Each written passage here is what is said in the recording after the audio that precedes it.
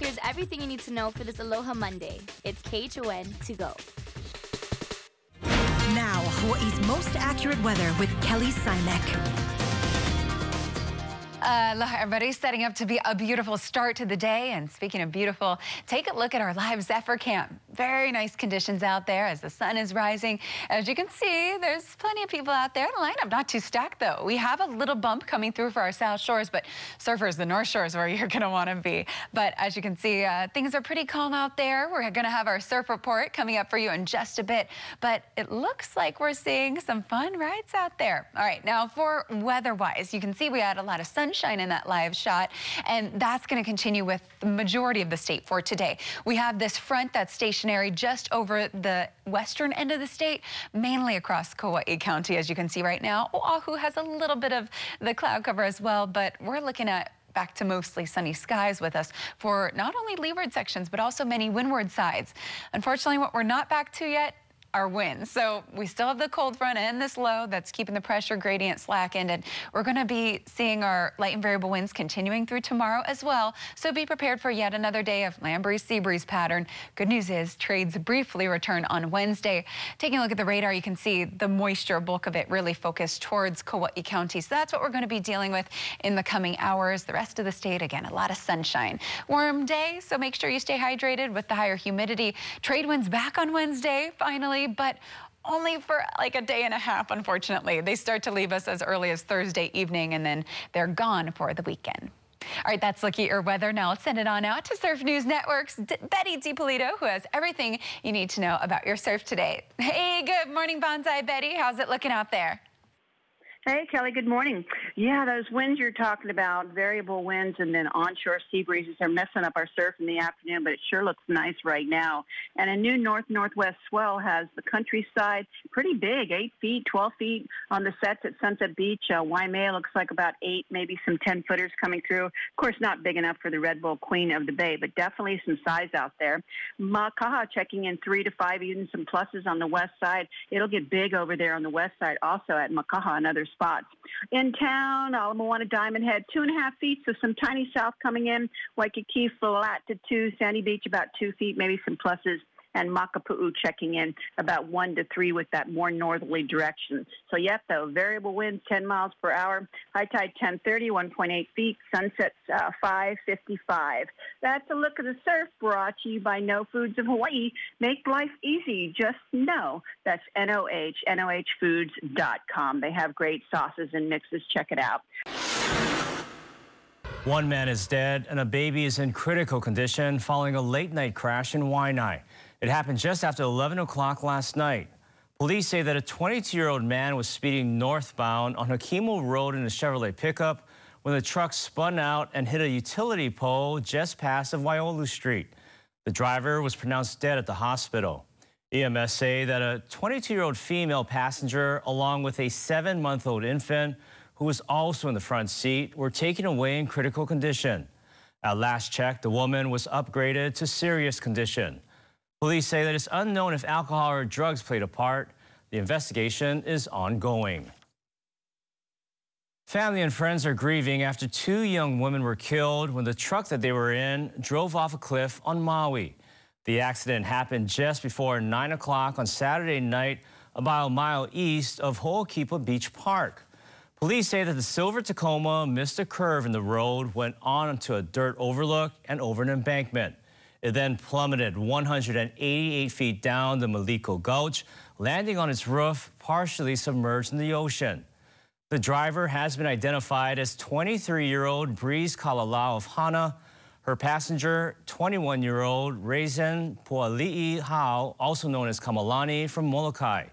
Both died at the scene. Police say that Kalalau was wearing her seatbelt. Puali'i Hao was not. Yeah, it's like we lost 2 daughters, not just one.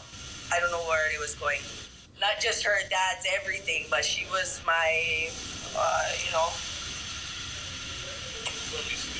Yeah, we're gonna miss them, both of them. Puali'i Hao's family said that the girls were at a baby shower with them and asked them to come to another relative's house nearby. They didn't hear about what happened until the very next morning. Kalalao's family tells us she leaves behind a 3-year-old son. On Capitol Hill, there are 4 no-shows at the House's impeachment inquiry. National Security Council lawyers John Eisenberg and Michael Ellis are not going to testify. Neither will the Assistant to the President, Robert Blair, nor will Brian McCormack of the Office of Management and Budget. According to an administration official, executive privilege is preventing Eisenberg from showing up. The others are skipping the inquiry because they can't have a White House lawyer with them. Despite the numerous people who have refused to testify, House investigators say that they're getting ready to start the next phase of the inquiry. Developing news out of Tehran, where the head of Iran's nuclear program say that they're working on a prototype centrifuge that's 50 times faster than those allowed under the nuclear deal with world powers. The comments today came as Iranians mark the 40th anniversary of the 1979 U.S. Embassy takeover and start of the 444-day hostage crisis. Back here at home and new this morning, a 53-year-old man is in custody for using a box cutter in an assault case. According to police, the incident happened around 11 o'clock last night in Kapolei. That's when the suspect used a box cutter and assaulted a 29-year-old woman, causing bodily injury. Again, the suspect is in custody. Charges are pending. Honolulu police are also looking for this man, Theodis White. He's wanted on a $1 million warrant for attempted murder in connection with a shooting incident on the H1 freeway. Police say that the victim was driving near the Pali off-ramp when White pulled up alongside him, waved a gun in the air, and fired several shots. The 22-year-old is known to frequent the Honolulu area. If you know where Theodis White is, please call Crime Stoppers at 955-8300. Drivers can expect some delays in Kaneohe. Starting today, crews will begin a major roadwork project along Kamehameha Highway. This will stretch from Haiku Road to Heia Boat Harbor and will sometimes involve lane closures and detours. Work will be from 8:30 a.m. to 3:30 p.m. Monday through Fridays, and some weekend work may be necessary. The project is expected to be completed in March of next year. And just a heads up, you can expect to hear some noise if you live or work in central Oahu. Today, the Army Lightning Academy training kicks off at the Schofield Barracks East Range. Soldiers will be using blank ammunition, and there will also be explosive simulations. The exercises are expected to continue through the 22nd. Starting today, parts of Kuhio Beach in Waikiki will be closed for a new erosion project. Work will include transferring 700 cubic yards of sand from the Diamond Head Swim Basin of the beach for a 95-foot-long sandbag groin. The groin and sand will stabilize a section of the beach park fronting the Duke Kahanamoku statue. The project will cost more than $560,000 and is being paid for through a public-private partnership with the Waikiki Beach Special Improvement District. Work is expected to take anywhere from 2 to 3 weeks.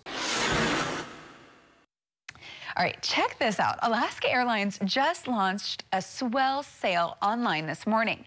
Starting today, the company will offer daily discounts for flights to and from Hawaii based on the daily wave heights around the islands. Now, for instance, 10-foot swells would mean a 10% discount and all the way up to 30% off for 21 and higher.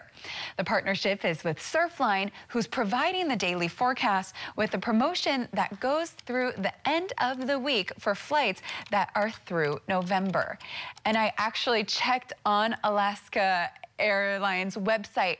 They said that Surfline is forecasting 12.9 feet today, so that's 15% off. National Weather Service's forecast is up to 24-foot faces, so interesting. I wonder, do they do Hawaiian style for Surfline? We're going to be talking to our surf folks from Surfline in just a bit, so we'll get the scoop from them. But we do have large surf, so there's a discount. But again, travel just up until the 20th, so it's quick.